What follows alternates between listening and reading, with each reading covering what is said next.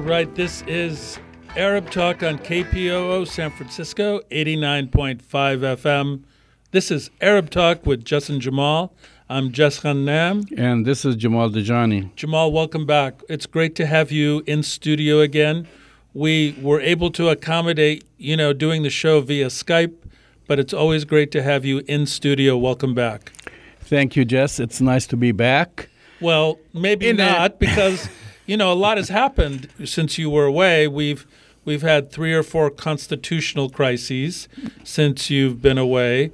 We've had multiple, fires in and around Northern California. We've had very interesting election results, primaries, where I'm happy to say that 2 Palestinian Americans, by the way, have won their Democratic primaries, one in Michigan and one in San Diego. That's right. So it's been kind of an interesting time here in the States. We're going to hear from you later about, because you did come back from Palestine, so we want to hear more up-to-date in terms of the realities on the ground in Palestine. But we actually have a lot to talk about today. There's a lot happening in the Middle East right now. That's right, Jess. Of course, our main topic, and we'll cover a lot of things, but our main topics is something that we have been talking about, which is basically who's behind the so-called Syria's rebels, or insurgency, or whatever you want to describe it as, and who's arming them. We know we've been talking about Saudi Arabia, we've been talking about Turkey, we've been talking about NATO and so forth. We've been talking about Russia, and we've been talking about Israel. And so we've been talking about Israel, and there were denials, of course, by Israel until they helped evacuate the white helmets. Can we just stop for a minute and say, why would Israel evacuate anybody from Syria? Humanitarian reasons. We need to get below the surface. Exactly. When Palestinians, when they're killing Palestinians day in, day out, and sniper bullets are raining on children in Gaza, they don't on care. Journalists, on medics, then we have to say Israel is engaged in a humanitarian act in helping the white helmets. But today, Jess, this is all over the Israeli media. And now we're finding out that Israel has been discreetly, not so discreetly, I should add, been funding and arming at least 12 rebel groups in southern Syria. And they've been doing it for the past 2-3 years at least. Right. Not to mention all the other covert operations and bombing the Syrian army to clear, the path for them, bombing the Syrian airport, bombing the Syrian Air Force and Iranian positions. So now, for the first time, it's all over the media, and it has been confirmed by several sources. They've been transferring weapons. They've been giving them assault rifles, machine guns, mortar launchers, and transport vehicles, all delivered through 3 border crossings, gates that connect the Golan Heights in Syria.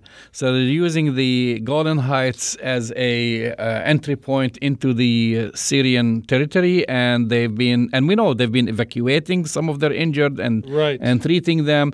But this was under the guise, again, of humanitarian. The humanitarian notion, Jamal, has been bogus coming out of the Israeli military and Israeli government mouths. Basically, what we have is a situation where the Israeli government has been working for years to destabilize Syria and to illegally, if not immorally, try to destabilize Syria and remove Bashar al-Assad from his position as president of Syria. Now, you and I have never said that we supported Bashar al-Assad. We've always said that it's up to the people of Syria to decide their fate. Without any interference from... Exactly, without interference from other people. But now we have the Israeli military and the Israeli government putting their dirty hands into the mix here. So I want to ask you a question. Guess how much value does the Israeli government put on the Syrian rebel life per day? It's not a trick question. It sounds like a trick question. I can't imagine that it would be a lot of money. It either could be a lot because they're funneling lots of money, but they don't really care about the Syrian rebels. So I don't know. How much? Just $75 per month. $75 per month? Yeah. So Israel has been paying each rebel fighting on its behalf approximately $75 per month. To put their lives on the line. With additional money to the groups, of course, and to transfer to purchase weapons on Syria's black market. Aside from what they were giving them, they're giving them also money to buy. So $75 they're paying every Syrian rebel to fight. Now we know it's 12 different rebel groups in and around southern Syria and probably that they've been supporting. They've been providing satellite imagery for them and communications. Yep. They've been sending drones and bombing, the Syrian army and the Hezbollah positions inside Syria. And they've been evacuating those who have been injured. So this is the big story, which is, I would say, something that we've been talking about. Israel has been in denial. But we've suspected this for many years, Jamal. I mean, we know that the Israeli influence in Syria goes back decades and decades and decades. In 1981, they bombed the Syrian nuclear reactor, flying illegally into Syrian airspace and destroyed it. And we know for decades and decades, Jamal, that the Israelis have had covert operations, and we have speculated time and time again that they've had their dirty hands in destabilizing Syria too. So I guess this is the first kind of confirmation of what we've suspected for years. Well, we've been talking about it for years, but now it's totally out there. And by the way, I should add that they haven't been selective as in who are these rebel groups. So they've had some were the militants of the Islamic State. So basically, Israel has been funding, arming ISIS. Israel supports ISIS. And other groups, because I was looking at the list. Unbelievable. So, again, 12 rebel groups in southern Syria. Basically, they've been transferring weapons to them. They've been transferring machine guns, mortar launchers, transport vehicles, providing logistics. Israeli security agencies deliver the weapons through the three gates out of the Golan Heights to Syria, the same crossing Israel used to deliver the so-called humanitarian aid to residents of southern Syria. In quotes, yes. And paying each rebel $75 per month in addition to an allotment to buy more weapons on the black market inside Syria. So let me ask you a question, Jamal. If any other country were sticking its dirty little hands into, this really horrific situation for the Syrian people, there would be an international outcry and condemnation. Has the United States condemned Israel for this immoral, illegal activity of destabilizing Syria? Not only destabilizing Syria, but these rebel groups, when you talk about militants, Islamist militants who were murdering and beheading and torturing residents in villages and torturing people and raping women, and basically they are part and parcel of ISIS and other terror groups. Israel has its dirty hands in this whole equation. So do you think Nikki Haley's going to bring up a UN resolution condemning Israel for supporting ISIS? Absolutely not. I mean, Nikki Haley, remember, they were talking about the humanitarian work that Israel has provided to the so-called white helmets. Yeah, well, the white helmets story. In evacuating them. I mean, think about this issue. So the white helmets, they get in trouble And we talked about the white helmets and their role in providing misinformation and trying to implicate Syria. And also spying. And implicate Syria in the so-called chemical weapon attacks. Right. But they're surrounded by several countries. Jordan is involved, Lebanon, etc. And the only country that is able to evacuate them is Israel. Smells fishy to me because... To Jordan, by the way. Right. They took them into safety, and the only country who provided the so-called humanitarian airlift or evacuation were the Israelis. And now we find out, no, actually I should rephrase this because we knew this all along. We have confirmation. We have confirmation that Israel has been arming 12 different so-called rebel groups, paying them, sending them weapons. They're basically working for Israel. Exactly. That's why I ask you this question. If there's any other country or any other group that is supporting ISIS right now, anywhere in the world, what would we say about that country? If we found, for example, that, let's say, Somalia was supporting ISIS, rebels in Syria, there would be not just an outcry and condemnation. People would, this administration here in the United States might take up arms against them. But here we have a so-called ally arming, supporting, and as you said, not just destabilizing, but supporting arguably one of the worst terrorist organizations on the face of the earth, the ISIS, the Islamic State. And yet they're going to get a free pass. I don't see Nikki Haley standing up at the United Nations today, Jamal, calling for Security Council resolution condemning Israel for supporting ISIS. Do you see it happening? Absolutely not. It's not going to happen. But this is the big story for the day. Yeah, but I want to ask you, because sometimes our listeners may have a difficult time wrapping their minds around this. So let me just put out there one kind of analysis has to be whenever you see something in Syria that doesn't make sense, ask yourself the question, in whose interest is it? And it's in the deluded mind of Benjamin Netanyahu and the Israelis that they kind of believe to have this destabilized Syria having their thumb on this region, they believe it's in their best interest to do this. So that's why they're doing it. They're not doing it for humanitarian reasons. They're not doing it for the love of the Syrian people. They're doing it for their own, what they believe are their own strategic interests, which we have talked about quite a bit, obviously. So makes perfect sense. I hate to say this, Jamal, but we were right. You're absolutely right. You're listening to Arab Talk on KPOO San Francisco. This is 89.5 FM. We also like to welcome our viewers on Facebook Live and on other platforms. So, Jamal, I'm really curious, though, because there's been a lot going on in Palestine while you were away, and some of the highlights have been the ongoing massacre of innocent civilians in Gaza. That's one issue, obviously.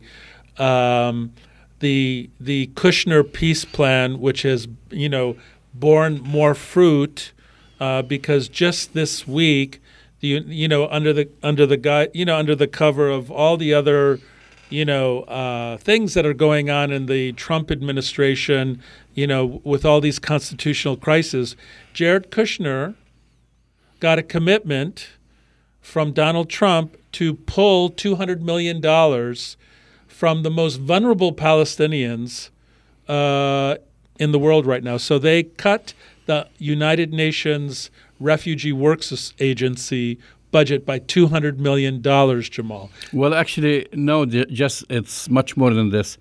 These are two parts. One, they cut $200+ million, I think $212 million, that went into direct support for Palestinian NGOs, which is part of the package to the Palestinian Authority, but it actually goes to civil society and Palestinian NGOs. Then they're defunding. They're totally defunding UNRWA. Okay? So that's the other component which takes care, we know UNRWA and why it was established. Let's remind our listeners. We should. If you have a right of return, then you don't have UNRWA.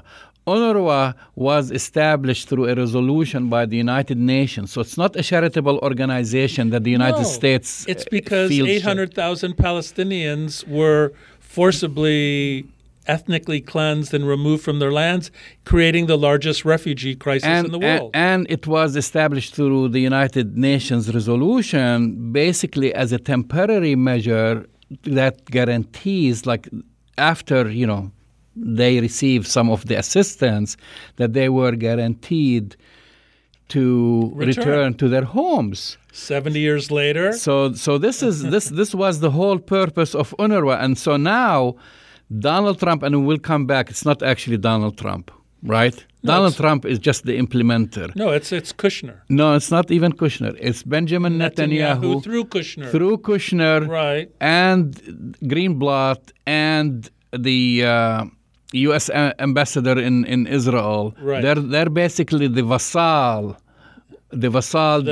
troika. That Netanyahu uses to reach to the White House, and then Kushner flies into the White House, gives it the whispers in the ears of his father-in-law, and then Trump comes and say, "Okay, we are going to cut funding on UNRWA." But what this means really just is killing the entire right of return for Palestinians, and it's basically denying now their children, which numbers more than 5.5 million refugees all over the world. It's basically denying them the right of return and denying them the right for any kind of assistance. In the Gaza Strip, as you know, you've been there, most of the schools or many of the schools are run by UNRWA. Without UNRWA, you don't have Palestinian education. You don't have education and you don't have food. Because the UNRWA also is responsible for some food distribution.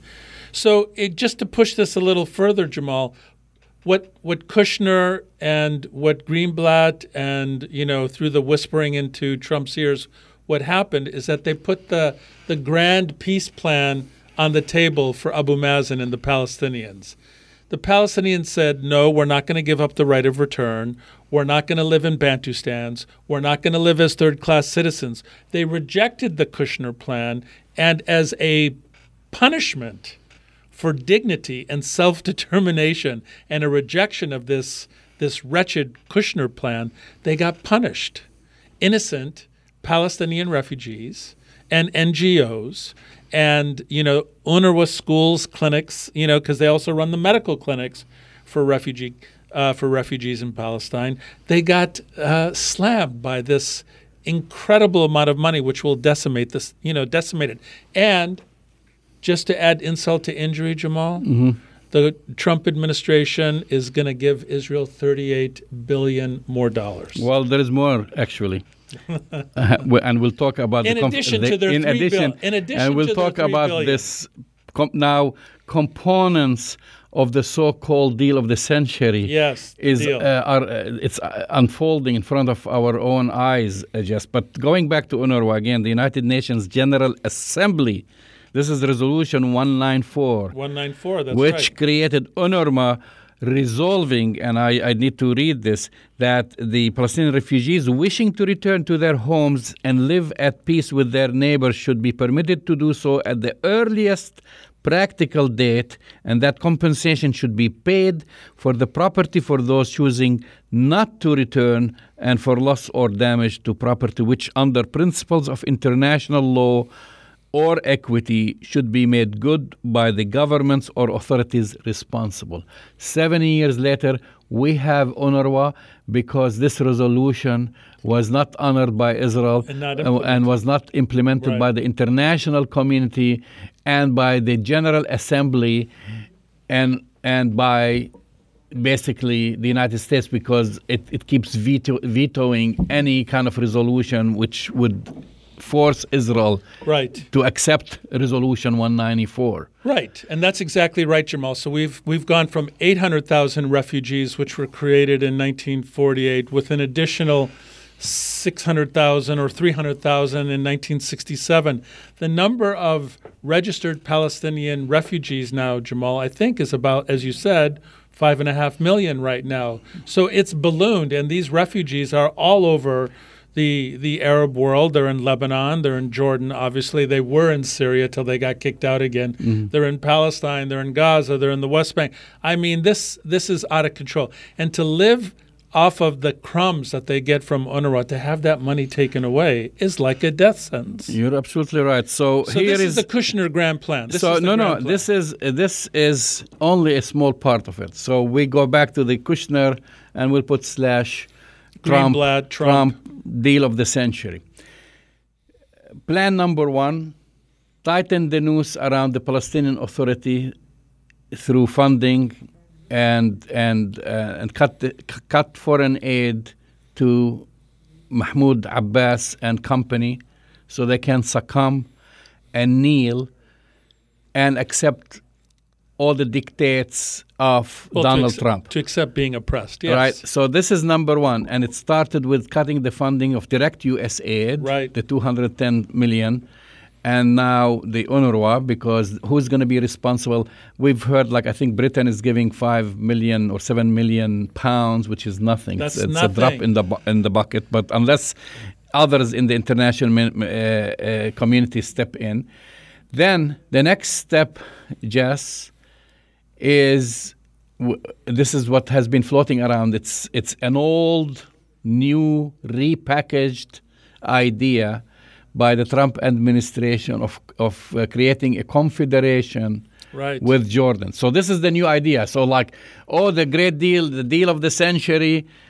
We know about the confederation. This is not something new. It's not new. But here is the trick. The trick or the caveat. The Trump administration does not talk about an independent, contiguous Palestinian state. No. They're bypassing that part, and they're going into confederation. Even Jordan, King Abdullah was going, hey, keep me out of it. I don't want to be responsible for the destruction of Palestine and the the burying of the whole Palestinian case. Because to create a confederation, what do you need? You need a state, a free state. You don't go into a confederation when you don't have a declaration of a state. Because they've had these discussions about having a confederation. Once you establish an independent Palestinian state, there were different formulas for this one, a confederation between Palestine and Jordan, and there was even talks about the confederation between Palestine, Israel, and Jordan. Right. Which means 3 sovereign states. Right. Donald Trump wants to bypass the sovereignty part. That's right. And he wants to he wants to make Jordan responsible for administering the Palestinian territory. He's taking out from the table the refugees, so he's killing the whole right of return issue. He took out from the table also the issue of Jerusalem, so that's out of there. And, by the way, they don't talk about Gaza because he has a different plan. Oh, it's a separate deal. Deal with establishing a harbor in Cyprus for Gaza, some sort of a confederation with Egypt. So you have another, entity in Gaza. It's part of the conquer and divide. But ultimately, this so-called peace plan, Jamal, and the Confederation is part of the old Zionist kind of fantasy and dream that somehow Palestinians don't exist, and just in Gaza, just make them Egyptian citizens, and in the West Bank, just make them Jordanian citizens, and the ones in historic Palestine, well, they have is so-called half Israeli citizenship, and then we have no problem in Palestine anymore. That's an old Zionist dream that is resurrecting itself. Because the whole idea, the whole concept of having Palestinians or the recognition of Palestinians as human beings, as people who are entitled to their own state, delegitimizes the existence of Israel. This is how Zionists think. So they are willing, for example, to bring immigrants from Russia, immigrants from Africa, from Ethiopia. Well, they just got rid of them. Whatever. But I'm just saying, and make them part of the state. And that's why now a lot of Palestinians, if like me, who was there, which something that wasn't much debated, but now it's a reality. Most people are saying that, listen, it's no longer about having our own state. It's no longer about getting this little morsel of land, because, by the way, the so-called Palestinian state, if it exists, not going to be according to the borders of 1967. No, not it's even not close. the 22% of land. It's No. not now. If you take away Area C, which Israel controls, Area C, It's less than 7%. Palestinians will control 7%. So they're saying it's no longer about having an independent state. It's about human rights, equal rights. That's so interesting, Jamal, because So in a way, Mr. Trump and Netanyahu and Kushner and Greenblatt and company, all of these people, they are reinforcing the idea of the one-state solution. absolutely. And this is the reality on the ground. And it is the reality on the ground. Well, I'm. That's so interesting to hear you say that, Jamal, because to remind our listeners, you and I were one of the first people 15 years ago, maybe even more, to come out in support of the one-state, the one-state concept, saying one person, one vote, one state for all of historic Palestine. And I just want to remind you how we were vilified, how we were criticized, how we were, viciously attacked for this concept. We were called all sorts of names. Yet the Israelis have, as usual, overplayed their hand again. And as a result, their worst nightmare is going to be realized, which is ultimately where all of this is headed, Jamal, is a truly one state, one democracy, one person, one vote. Well, ultimately. But the one-state issue does exist now, except it is an apartheid state. It's an apartheid state. This is the reality on the ground. Exactly. I mean, you have to be, I shouldn't even say that, you have to be blind, because this is not meant to be disrespectful to someone who is blind, because the blind can see. If you have a blind person, they can hear, they can sense apartheid as you are walking in the streets of Jerusalem, right, as you're walking anywhere, and seeing people around you. And of course, if you try to travel there, and we know about the apartheid wall and the realities and the new racist laws that Israel is passing on a weekly basis, and right, the different modifications of bills that are now lining up in the Israeli Knesset to kind of restrict anyone who is not Jewish in that state to be a second, third, fourth class citizen. Well, that's exactly right, Jamal. And I think this is an important point for our listeners, because you're absolutely right. The one-state solution does exist now. It's a racist apartheid solution, but where we're eventually headed, and it's good that Palestinians and hopefully the rest of the international community will get on board with this, because where we're headed is a democratic, one person, one vote system where everybody has equal rights. I mean, this is everyone's aspiration who is sane. But to summarize, let's summarize again. There's two words. Donald Trump's and Kushner's deal of the century has fallen apart again. Is basically to suffocate Palestinians, to starve them economically. And to force them into submission. Force them into submission. Create a confederation with Jordan, bypassing independent statehood, basically. Well, bypassing the King of Jordan, too. And separate Gaza from the rest of Palestine, and create a whole different entity there with the cooperation of the Egyptian regime. And this is the deal. This is the deal of the century. This is the deal. And it's not going to happen. And basically canceling the right of return for all Palestinians, and this is evident by his first attack on UNRWA. Right. And basically saying he's sitting in the White House telling 5.5 to 6 million refugees and their children and grandchildren, hey, by the way, you're no longer a refugee, but we're going to ignore the resolution 194, which specifically says that you need to return to your homes. But now you don't return to your homes, and you're no longer a refugee. You're listening to Arab Talk on KPOO San Francisco, 89.5 FM. This is Arab Talk with Justin Jamal.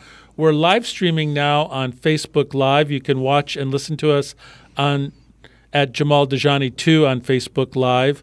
You can listen to us live via streaming at kpoo.com, or if you're in the Bay here, you can tune in at 89.5 FM. So Jamal, the Kushner peace plan is just a repackaging of colonial ideology, colonial notions of one people controlling, oppressing, and occupying another people with a modern twist, if you can call it that. That attempt to colonize a people has never worked. It won't work in the case of Palestine. They're being called out. But my question to you is, well, where's the rest of the world on this? That to see this starvation to death of Palestinians in Gaza and West Bank, and of the refugees all over the world right now, 5.5 million. Where is the rest of the world not calling this out right now? Because we're really talking about, this is beyond a humanitarian crisis right now. In Gaza, children are living on less than $1 a day, by and large. In the refugee camps that you just saw on your trip to Palestine and the West Bank are being decimated. They can barely open the schools, the UNRWA schools, let alone the clinics there now. So where is the rest of the world on this? Well, very few stepped in to kind of replace some of that loss of what I'm really saying is, where are the Gulf countries? Where are they? Or they're in Yemen. Or where have they been? They're busy bombing Yemen, and the rest of the Arab world is divided and busy on the issue. We talked earlier about the issue of Syria and all this conspiracy, and then now we find out, lucky us, that Israel is arming 12 different so-called Syrian rebel groups. That's where the rest of the world. But but I just want to say something quick. There is a little bit of a silver lining, in a sense, because what this has done is strengthen the BDS movement. And there have been a number of BDS successes, whether it's Lana Del Rey and artists and people all over the world who are boycotting, divesting, and sanctioning the government of Israel for these oppressive, apartheid, racist policies. So it is kind of like a tale of two cities right now. On the one hand, the Trump Kushner Greenback plan is to squeeze and starve to death Palestinians and Palestinian refugees. Yet on the other hand, the BDS movement is in fact getting stronger. Every day you have something new. Every day you have a new. You've mentioned these artists. The most recent of which, Jess, is the U.S. indie pop band. Is the latest to withdraw from Israel's Meteor Festival, right? In response to a call to boycott, from the BDS movement. So every single day, for example, you have a new protest. That's right. And it looks like this big and a festival that Israel was putting together, this big international festival, the Meteor Festival. I think they've lost about 6 different groups. That's right. To date. That's right. And it looks like it might collapse. Well, we're on the verge. If it doesn't collapse this year, Jamal, it will collapse next year. So sooner or later, that racist apartheid structure that Israel is built on is going to fall. And right now, it's it's a race between the literally starvation of Palestinians and refugees, especially those Palestinians who live in Gaza, West Bank, starving them to death, versus the race towards justice, which is also happening at a very rapid rate. So these two things are happening in parallel right now, Jamal, and we're living in these really kind of crazed times where the only world leader that supports Israel right now is, in fact, Donald Trump. So if people want to understand, if you've ever been confused about racist apartheid policies that Israel has had, you just need to look at one thing, Jamal. Donald Trump supports Israel. So that's all you need to really know, because look at who else Donald Trump supports. I mean, and neo-Nazis, white supremacists, people who believe in the Confederacy, people who believe in, the great past of the United States when we lived as an open slave state. Now we're just a quieter slave state now, but that we're talking about an individual who has consistently supported despots, rulers, strongmen, and people who do not believe in the rule of law. So I guess it's no surprise that Israel's biggest supporter is Donald Trump. That's all you really need to know to understand on which side of justice you want to be on the question of Palestine. You're absolutely right, Jess. But going back to the BDS, BDS is panicking Israel. They should. They should. It's the action of BDS is causing a lot of panic, a lot of anxiety, yes. And also Israel has been pouring a lot of money to combat it. Of course, supported by Sheldon Adelson and Haim Saban and others who have been funding different groups. But, talking about the latest of which, when we talked about this festival, the American Rock Group of Montreal, and by the way, the name is not, it's not Montreal in Quebec. It comes from, it's from Athens, Georgia. This is where the band is from. So this group, the American Rock Group of Montreal, has become the latest musicians to pull out of Israel's Meteor Festival in Israel, accusing, and they didn't just say, we're going to leave, or say, they basically said, they put out a statement that they're not playing there because Israel is an apartheid state. Wow. And so they did not beat around the bush. They're different in their statement that came from Lana Del Rey, for example, which wanted to be diplomatic about why she wasn't going to perform there. These guys, they said, and their statement, and I'll paraphrase and read some of it to our audience here. After exhausting all of the different possible ways of justifying playing an Israeli party festival, while the political and military leaders of the country continue their murderous and brutal policies against the Palestinian people, we came to the realization that there is no actual appropriate move other than to cancel the show. Wow. Off Montreal wrote on its Facebook page late Tuesday. Wow. So it was a big, huge slap in the face. They're my new favorite band now. And I'm adding, now it's not the time. I'm adding, they put a very powerful statement. Now it is not the time of escapism and celebration. Now is the time for activism and protests against Israeli apartheid. Let me repeat that. Wow. Israeli apartheid.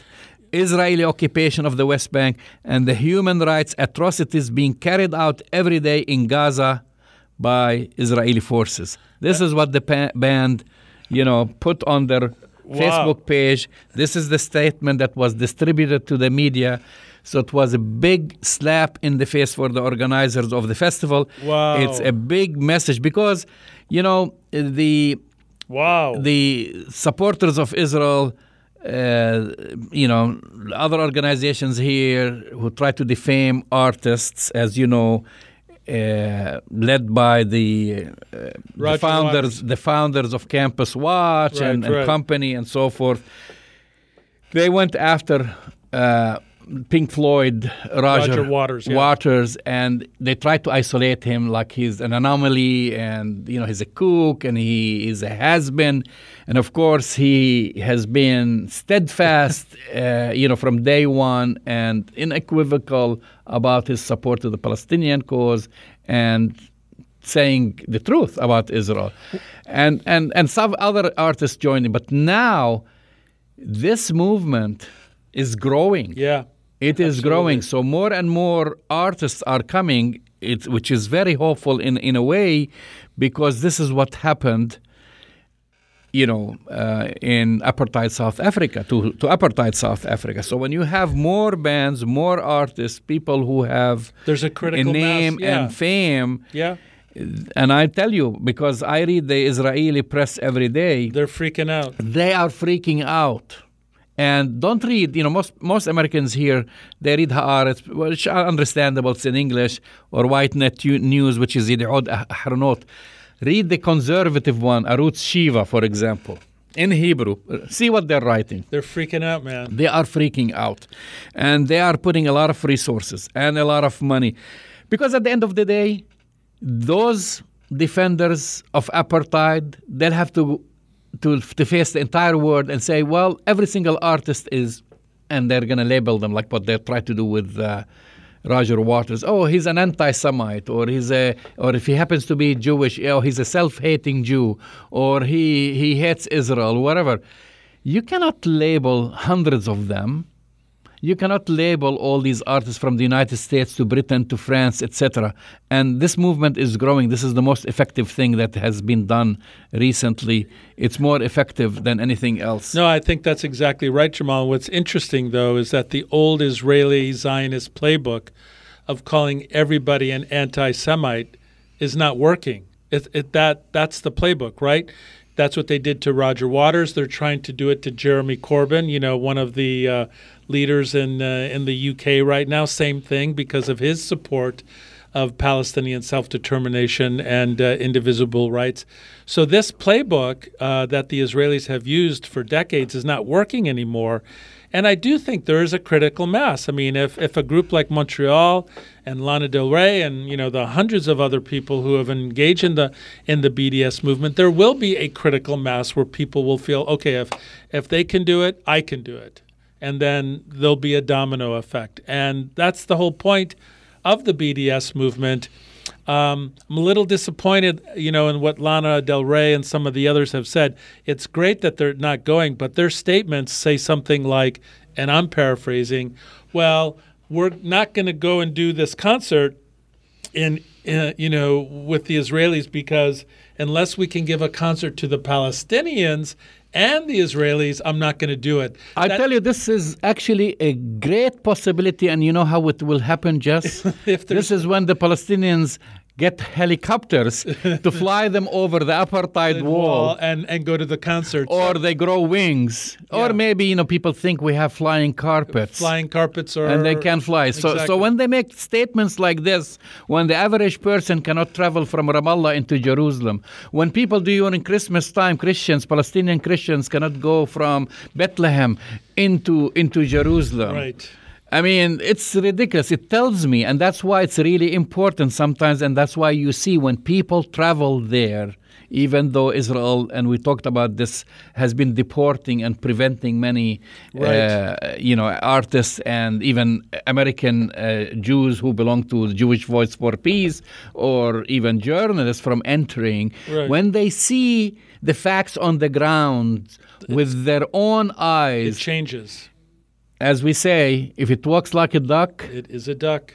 And they'll see apartheid. You cannot avoid it.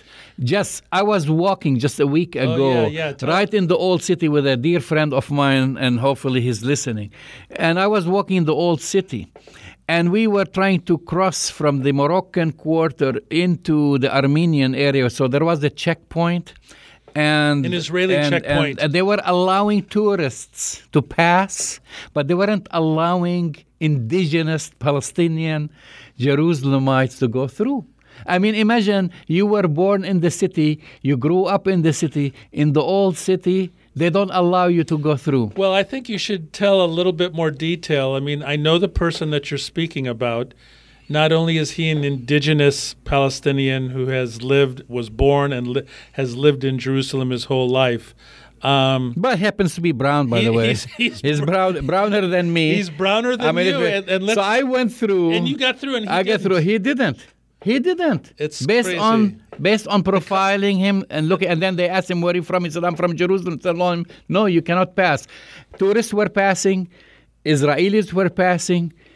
Everyone, was going through except for Palestinians. I mean, this is in their own town, in the old city. Imagine. So there isn't a better definition of apartheid, racist apartheid, Jamal, than what you just gave. And we want to encourage our listeners. I mean, you can listen to Arab Talk all you want, but, you should go and visit Palestine yourself. See it for yourself. See the apartheid wall. See how Palestinians are treated. See how the racist colonial project is kind of being realized right now in historic Palestine. 2 colors of license plates, 2 kinds of communities, 2 different kinds of roads. I mean, where else in the world, Jamal, does this kind of racist structure get support of, and we haven't even gotten to this yet, that we as a country here in the United States are not only recognizing this racist apartheid structure, but financially supporting it more than any other country in the world. So we have a few minutes left. I want to also bring in another subject, another story again. I want to remind our listeners the big story that we have been talking about earlier, which is Israel now not admittedly, but confirmed reports are coming from Israel itself and in the Israeli media that Israel has been funding and arming 12 different Syrian rebel groups, including ISIS. Several of them include ISIS members. They've been providing them with weapons, with machine guns, with mortars, with the logistical support, satellite photo images, and so forth, plus bringing them through the Golan Heights, transport vehicles. And now it's all over. We've been talking about this for at least 2-3 years. Yeah, at least. And now it's a big story. The other little story, since we have a few minutes left, is Paraguay has decided to move its Jerusalem embassy back to Tel Aviv. So there was a big party when I was there, and big celebration and big euphoria in the Israeli media. Aside from the United States, the few, and aside from... I think it was Paraguay and then Uruguay, right? Whatever. I can't remember. There was 3 countries, the United States and 2 countries that 2 from Central receive America. Major financial aid from the United States and some from Israel. So Paraguay decided, so there is a major disappointment. Paraguay decided to move its embassy back to Tel Aviv. I know why. And so I'll tell you why. So Israel recalled its ambassador from Paraguay. So this is another big slap in the face. So let's tell our listeners why that happened. Well, I have my own guess. I have my guess, which is they were paying off any country who was willing to come and move their embassy from Tel Aviv to Jerusalem. They didn't receive enough money. They didn't. I mean, the Paraguayans probably said, okay, we need the money. We'll kind of go with your little plan and move from Tel Aviv to Jerusalem. They moved, and then they said, okay, where's the money? Where is the beef? No beef in that. And then the Israelis said, basically they did their typical what money. And the people of Paraguay and the government of Paraguay said later, we're going to go back to Tel Aviv. Of course, that's what happened. I mean, that's what this diplomatic row is about, probably, right, Jamal? I mean, isn't that your speculation? Well, it's, I mean, what else could it be? If you talk about all the countries that voted in the United Nations when the vote came through, Paraguay was one. Micronesia. Exactly. Marshall Islands. Exactly. And the United States, yeah. I mean, in a way, it's follow the money, I guess. Yeah, vote. I mean, it's. I'm sure it's all of the money, and this charade, and I've said this about the Israeli project, this charade of a democratic state. It's a charade that Israel tries to refer to itself as a democratic state. It's not democratic, number one, full stop. And to call it a state really begs the question because they've never declared their borders. And, they have this fluid notion of what their borders are. Doesn't sound like a state to me. This charade, too, will come to an end sometime because this will collapse on itself. And because of everything we've said around the BDS movement, it sounds like the momentum, Jamal, is really picking up now. I mean, there really is a momentum. And this is going to sound weird, so please bear with me. I want to personally thank Donald Trump for his support of the racist apartheid state of Israel because it's bringing more light to the problem, the issue, the apartheid nature of this. Because people are going to say, if Donald Trump is supporting them, something must be wrong here, right? He supports Kim Jong-un. He supports Duterte of the Philippines. Like, something's wrong here that, he supports Putin, So, it's, people are saying, okay, well, maybe there's something we really need to see here. So thank you, Donald Trump. Well, I don't want to say thank you, Donald Trump, but you might be right there, Jess. And we talked earlier, all the indications now, people are not talking about having a two-state solution. I mean, the whole concept, the whole discussion now, it's really about the one state. The one state which will continue and civil rights. And maybe between Donald Trump and the deal of the century and Netanyahu new racist and apartheid laws, this is driving people to start thinking about the one state, and just like what happened in South Africa, and hopefully this is the direction, because the conditions on the ground now, there is a one state, whether you like it or not. Yeah. The land between the Jordan River and the Mediterranean Sea is controlled by Israel by land, by air, by sea. And it's majority Palestinian now. And you have conditions of apartheid. So on that note, we want to thank everybody for listening to us. Our favorite band now is Montreal. Check them out. But this is Arab Talk. Check us out on Facebook Live at Jamal Dajani 2. You can hear our podcast at SoundCloud. Send us your emails to arabtalk@kpoo.com, and we'll see you next week. See you next week.